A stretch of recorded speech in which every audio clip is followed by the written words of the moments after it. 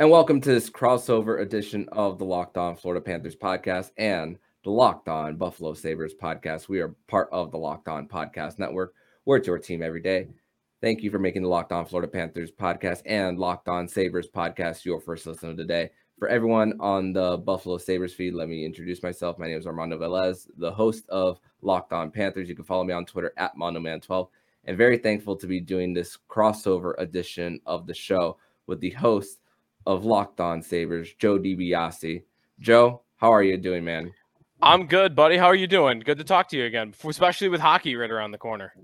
Yeah, it's great knowing that today is when this drops. It's opening night. We have a few games on the schedule. The Tampa Bay Lightning will be facing off against the New York Rangers on the road, and Vegas versus LA to start. Even though we had a few regular season games last week during the day, which I was discussing pre-recording how I was at work during both of those games between the Sharks and the Predators. So great to have some hockey back. And of course, in the middle of the best month when it comes to professional sports, hockey starting up, basketball as well. Football season is in the mix. Of course, yep. We have a Bills Dolphins rivalry in this show, even though we're talking about hockey. But hey, yes. It's a great time. But let's first start talking about the Buffalo Sabres. And of course, it's been a while since they've been in the postseason, but this is a team that has been growing for a few years now.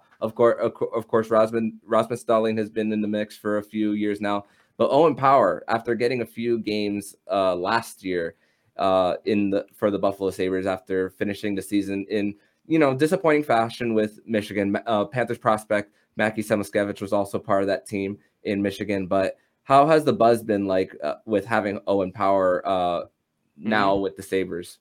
I think it's an optimistic buzz that's in the air with the Sabres right now, and it's led by Power, but it's a couple of different guys. Jack Quinn, who's been their number one forward prospect in the past couple of years, he's ready to make the jump to the NHL level, and he had a dominant season in the AHL, just like historically good for his age bracket.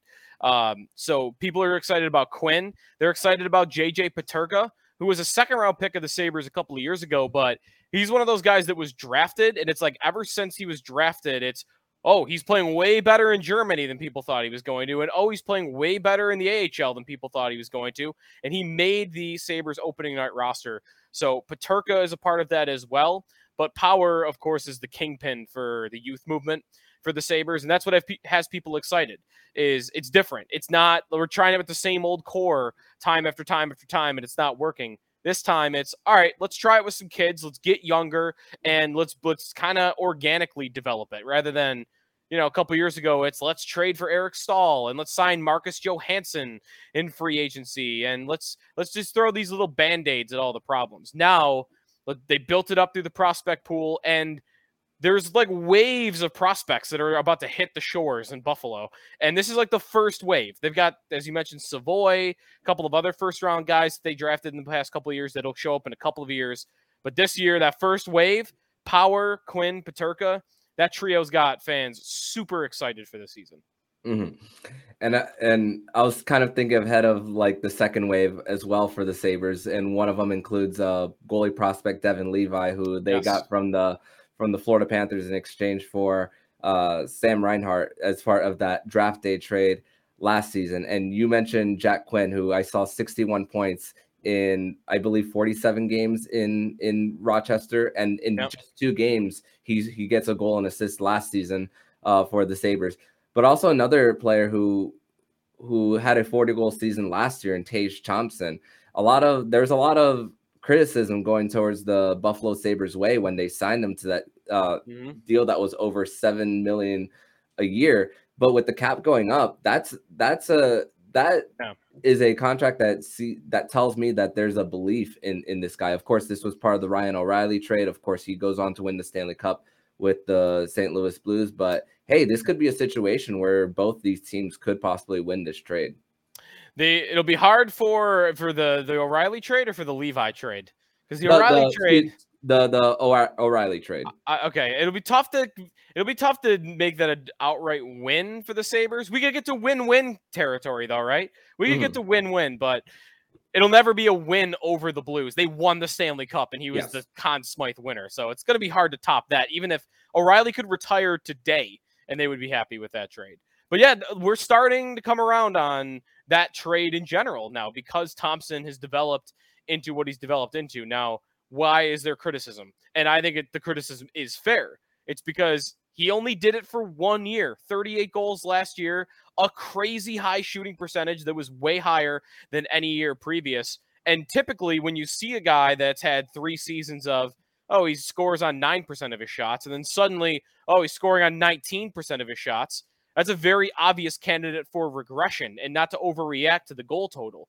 But where I think it might be different with Thompson is he's playing a completely different position than what he was before Don Granato showed up. He was playing winger, and coaches were trying to put a square peg in a round hole, looking at his 6'7" frame and thinking that guy's going to be a power forward, and that's how I'm going to use him. Front of the net, dirty in the corners, cleaning up the extra stuff.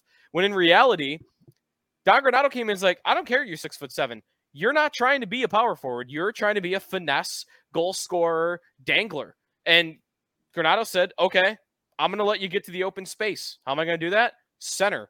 And it worked because he didn't have a coach that was trying to make him something that he isn't. So that's why I think what he did is repeatable. I don't think I would guess he gets back to 38 goals, but 32, 33, like the low 30s, I think is completely fair to expect from him with, every third year, maybe he has a season where he's approaching 40. But again, there is downside. The downside is this guy did it for 1 year. And if that tanks, you're going to look like idiots because you gave this guy a 7-year contract for $7.1 million.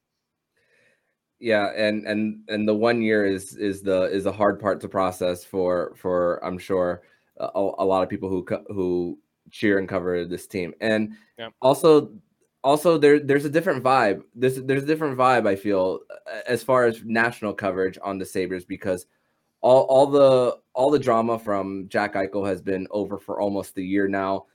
And it's funny because of how our two teams that we cover are connected, because there was also Matthew Tkachuk could have been traded from the Calgary Flames to the Buffalo Sabres last season before there all those leaked reports to influence Vegas to pull the trigger.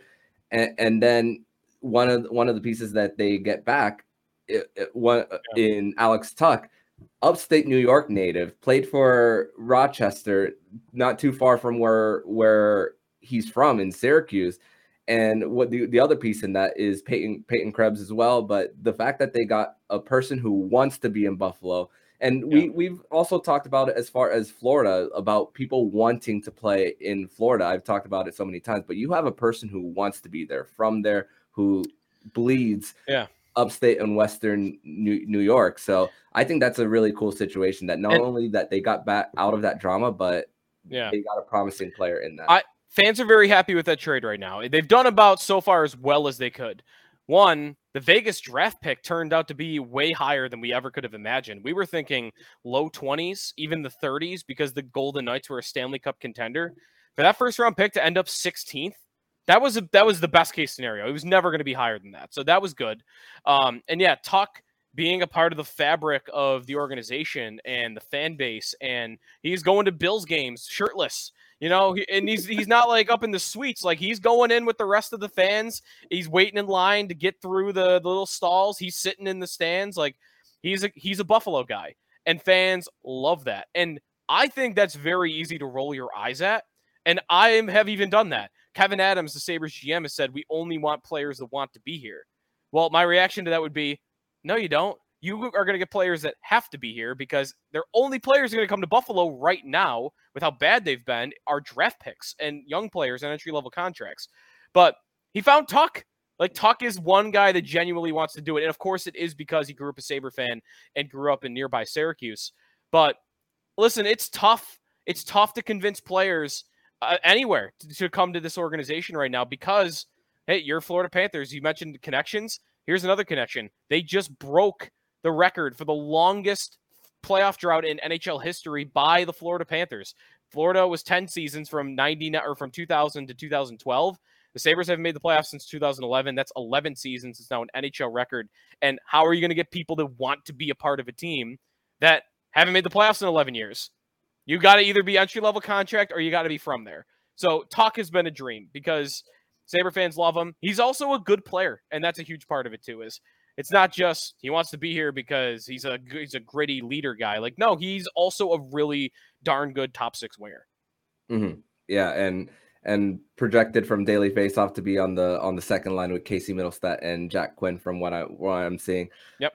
What last question is the goaltending department? Of course, 41-year-old Craig Anderson, former Florida Panther, Craig Anderson, and Ukko-Pekka Luukkonen. I know you've been very high on Ukko-Pekka Luukkonen, and I spoke earlier about the next wave of talent coming from Devin Levi, who was a Hobey Baker, who was I believe finished in the top 10 in the Hobey Baker voting this past season, if I'm not mistaken. But what's the goaltending department looking like, and your confidence level for them?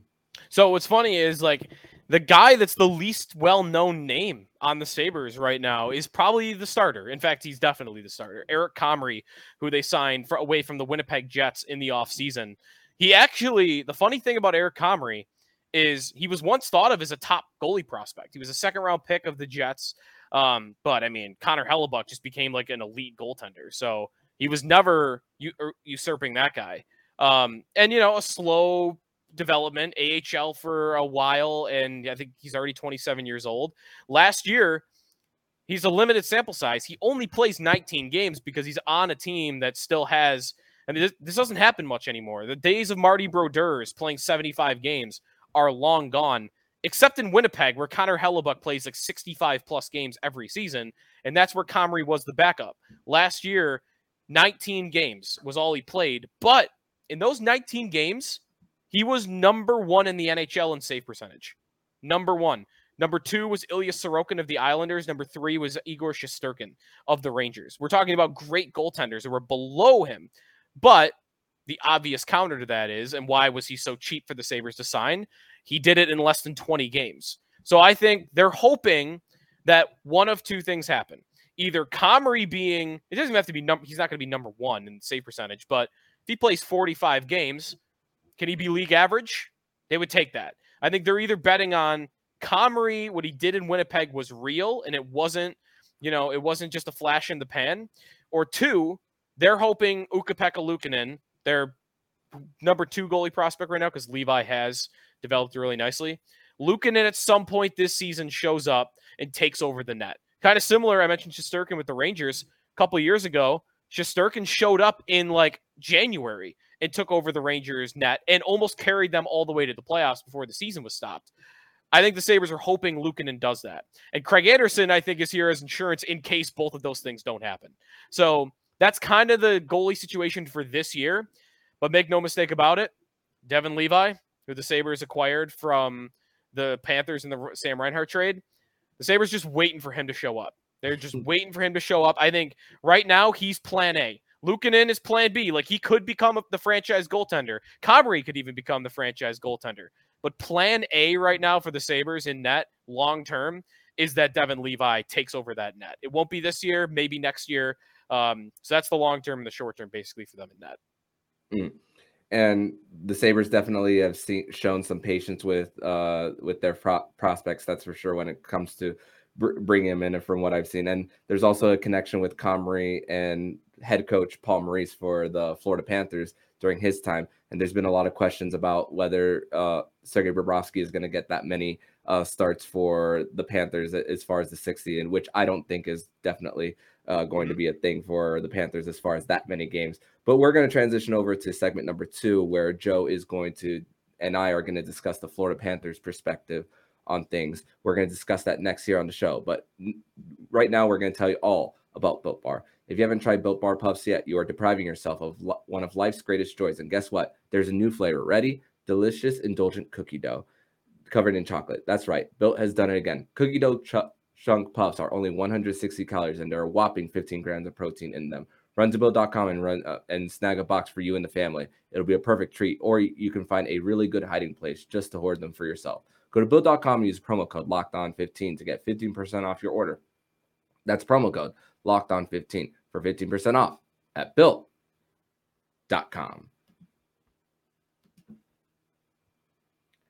All right, second segment on this crossover edition of the Locked On Florida Panthers podcast. And now we flip the tables over to Joe on the Florida Panthers perspective of things. And it's a very exciting season, I think, for the Panthers. And it's also super interesting because I think for me, Armando, their offseason was the most interesting offseason that any team had because they had a President's Trophy run and they kind of blew things up. Is that putting it too aggressively? When I say they blew things up, really it's one big trade we're talking about, right? It's the Matthew Tkachuk trade.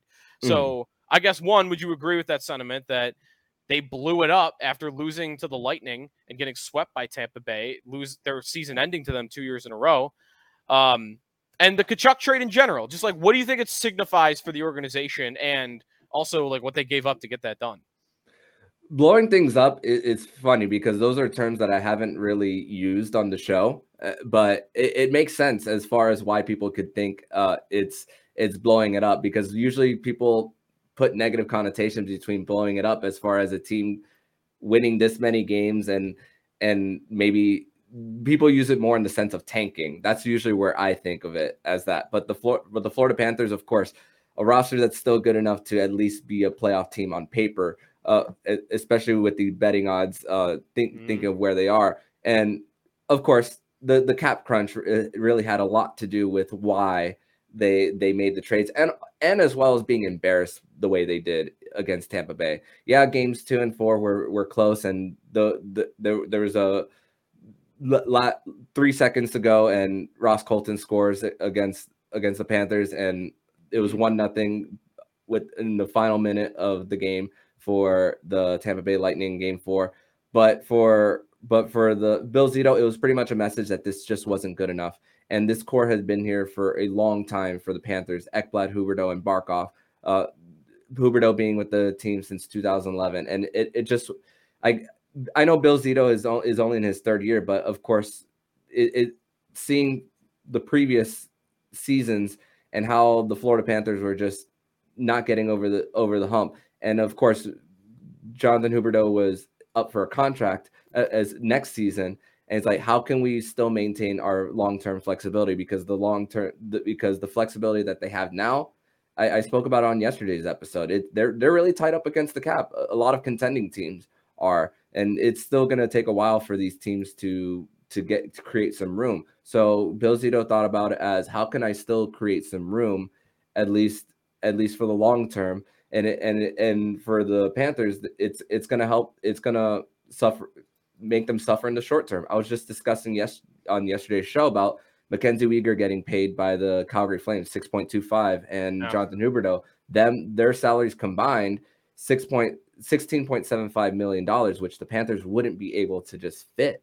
So it was just a move that if you're going to make this move, that time was the time to do it, because the age factor as well. How are those contracts going to age at the end of it? Because Jonathan Huberdeau is going to be 39 by the time his contract ends.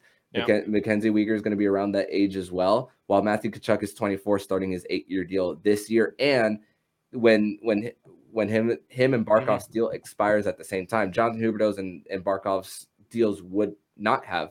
And that's really the name of the game of how Bill Zito's trying to go with his cap flexibility. And this was even before Keith Yandle's buyout, on seeing how he was structuring contracts. Okay, Duclair gets a three-year deal, $3 million. Okay, there's a Sam Reinhart, a three-year deal. Sam Bennett, four-year deal, $4.4 million. So there's a lot of flexibility that Bill Zito's looking ahead. That's what he's doing. And I get the impression that Paul Maurice is going to have a long leash for the Panthers coming in. And same thing with Matthew Tkachuk and Alexander Barkov together as a group. Yeah. I think talking about the Tkachuk trade, like, it's just two different teams in two different situations. Calgary kind of had their hand forced, right? Gaudreau left and Tkachuk was going to leave. Like, it was pretty evident, and it was out there in the media that he would only sign a 1-year deal, and essentially you'd be walking him to unrestricted free agency, where you'd lose him then for nothing. So I kind of get it from the Calgary end. I think they lose the trade because you're getting how much older by making that trade. You mentioned the age for Huberdeau, 39 when that contract ends is nuts. But Calgary, like, what else are you going to do? You had two options. You were either going to go scorched earth, rebuild it all, and as a Sabre fan, that could take a decade. You never know. And two, the second option was, let's just go all in, push our cards to the middle. Our hand's been forced. Let's go all in. And I could respect that. But I think Florida gets the better end of that deal because you get so much younger. And I know it was expensive, but I guess how much is the Lightning the bar? How much is the division the bar? Because that's the same team that has ended your season 2 years in a row, but they've been a juggernaut, right? Like they've ended a lot of team seasons the past 3-4 years as they've made these runs to the Stanley Cup. So I guess what's the measuring stick? What's a successful season for Florida? Does it have to start with they've got to get over Tampa Bay? I believe so. And that's been the mission for this team. And really a lot. I think Toronto is going to win the division, which will likely mean a Florida Tampa Bay first round. And first round or second round, you got to find a way to get over Big Brother eventually for the Panthers, because they just broke their 26-year drought of not winning a playoff series. Now the record is by the Toronto Maple Leafs. So two droughts that the Florida Panthers have had broken in just the last season. With you spoke about the making the playoffs drought that the Sabres have. So now this is the life cycle of the Panthers, that they are really at their best in franchise history in this 20 almost 30 plus year history of this team. Next year will be the 30th year, but this is the time for the Panthers to still continue to at least get one round for as far as a successful season. And if that one round for me means beating the Tampa Bay Lightning, and I say this now, my mind could change once we get to that time. But right now I'm saying, if you beat the Tampa Bay Lightning in round one, advance to the second round with all the cap struggles that the Panthers are going to go through, because they're going to have around $10-11 million to play with next offseason, and with having the most expensive goalie tandem in the NHL come next year too. If you can get that out of your way, this is that will be a big step forward for the Panthers, and they won't have to have a situation this offseason where they have to squeeze so many players to just get to sign a 1-year deal like under $1 million, or even bring in a PTO like someone like Eric Stahl, who eventually did not make the team for the Panthers too. So that's kind of a situation that Bill Zito finds himself in now. The thing is, short-term pain for long-term gain for the Panthers. But if they can get a round one series win out of it, it's a success. Yeah. What about the goalie situation? You mentioned it a little bit there. Bobrovsky obviously has been a staple for a couple of years, but Spencer Knight, first round pick, he's developed, at least I think, pretty nicely. He hasn't broken out as like a superstar yet, but it feels like he has that capability. And he just signs a contract, 3 years, $4.5 million, but doesn't kick into next year. So I don't know, what's the future at that position? Is the writing on the wall that they'll find their way out of the Bobrovsky contract? Because I don't know, Armando, spending almost $15 million on goaltender is crazy in the NHL. It's nuts. I totally get it. But with the cap rising, a chance of a buyout is less likely, which is such a win for the Panthers. But Bobrovsky still has two more off seasons until that no move clause becomes a modified no trade clause. It's July 1st of 2024 that he will have to submit a 16-team no trade list. So it'll become a lot easier if Bill Zito actually really does believe that Spencer Knight is going to be the guy who's going to take the load past the 2023-24 season and to take the reins.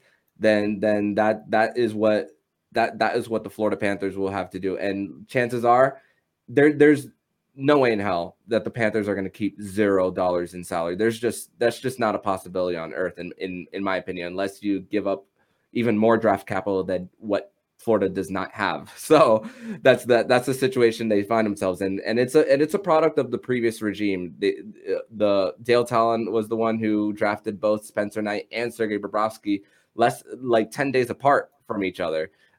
So that's really how that happened. So and Spencer Knight struggled a little bit in his second year, was sent down, had to get a couple of games in, and started performing well towards the tail end of his time in the AHL, brought back up and played a lot better as the season progressed. But right now, I think starting goalie for opening night is still Sergei Bobrovsky for the Panthers, and I think we spoke about Connor Hellebuck in the previous segment about him starting 60 plus games for the Winnipeg Jets under Paul Maurice, and with this stage in the NHL, you mentioned Marty Brodeur, which a lot of Panther fans, including myself, when you look at the stats, say in 2004. Luongo should have won the Vezina over Brodeur because of 900 plus more shots. But those days of the NHL are not here anymore. So Sergei Bobrovsky, I still think he gets about like 50 plus games as far as starting. Spencer Knight maybe gets close to 40, but not over 41 for the Panthers. I don't believe that Spencer Knight will be sent down this season. I am very confident that he will not be sent down to the Charlotte Checkers this year, unless something else happens this season. But I do believe that Spencer will have more time on the Florida Panthers roster. And the thing is, next year is going to be that year to even get more. But I think this year specifically, it's still going to be Sergei Bobrovsky's net. And then last one is just kind of a check-in on the Sam Reinhart trade from the Panthers' perspective. The Sabres, I think, are relatively happy with the Reinhart trade, but, 5 years before we really know what they'll get out of it, because we're waiting on a goalie, and goalies can sometimes take forever to develop, as you're starting to find out with Spencer Knight. Ryan Miller, once upon a time, didn't show up for the Sabres until he was 26 as the starter. It could take a long time. What about from Florida's perspective? Statistically, it was a great year, but did Reinhart, I guess, meet the expectation of what the team was getting? And you mentioned Ryan Miller, one of the best American goaltenders of all time there for the Sabres. And for Sam Reinhart, he got off to a rough start for the Panthers, only 1 point in 6 games. I know there was a Buffalo writer speaking about that trade very early for the Sabres, saying how they guaranteed that the Sabres would win that trade. But of course, Sam Reinhart ended the season with 13 power play goals for the Panthers.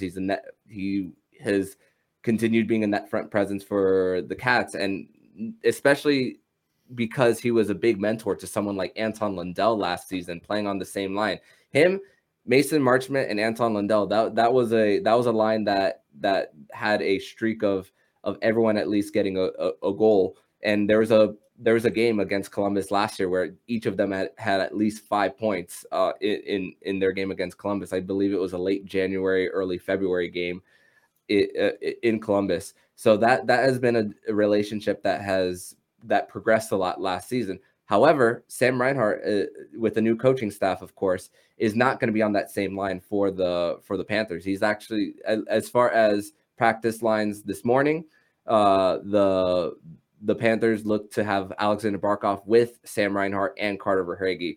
And Sam Reinhart was playing on the top line opening night of last season, and was even within a period, he was shifted down to third line and really didn't leave that spot since. But that was still a very productive line. You had one of the best top nines in the NHL, of course, one of the best scoring seasons that we've seen in the NHL since the 1996 Penguins, and of course, with a lot of changes and cap strap, of course, you gotta spread the lineup a little bit differently, and of course, different familiarities and different coaches and different philosophies go to different decisions. With Sam Reinhart being on the top line, who knows? It could change for the Panthers, but right now, opening night, it looks to be that Sam Reinhart is going to play on the wing along with Barkov and Carter Verhaeghe. All right. Well, I think that's it for me on Panther questions. Want to take a break and then come back and look at some other stuff? Yep, we'll take a break, and each Joe and I will be discussing our own teams on who the surprises between who makes the roster and who did not make the roster for each of our individual teams. We'll be discussing that next here on the Locked On Florida Panthers podcast and Locked On Buffalo Sabres.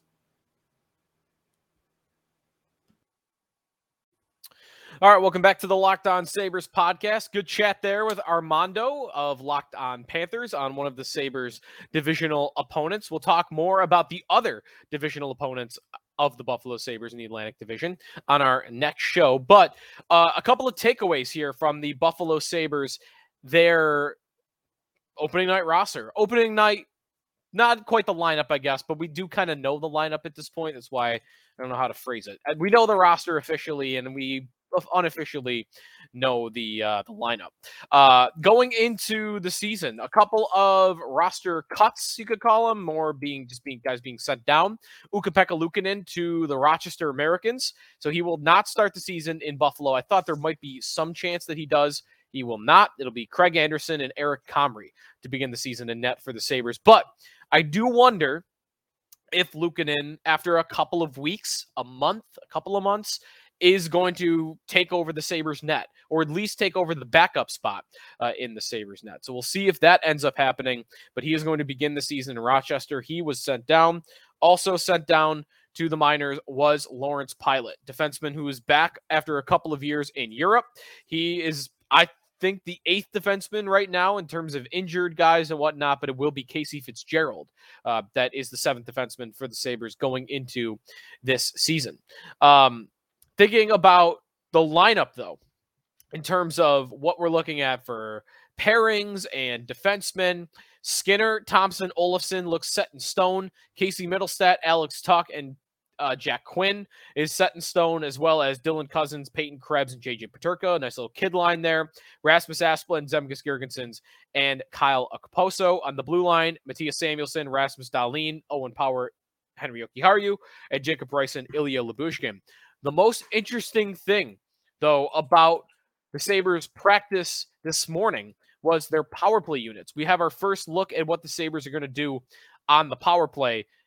A lot of expected, but one thing that was unexpected that I didn't love.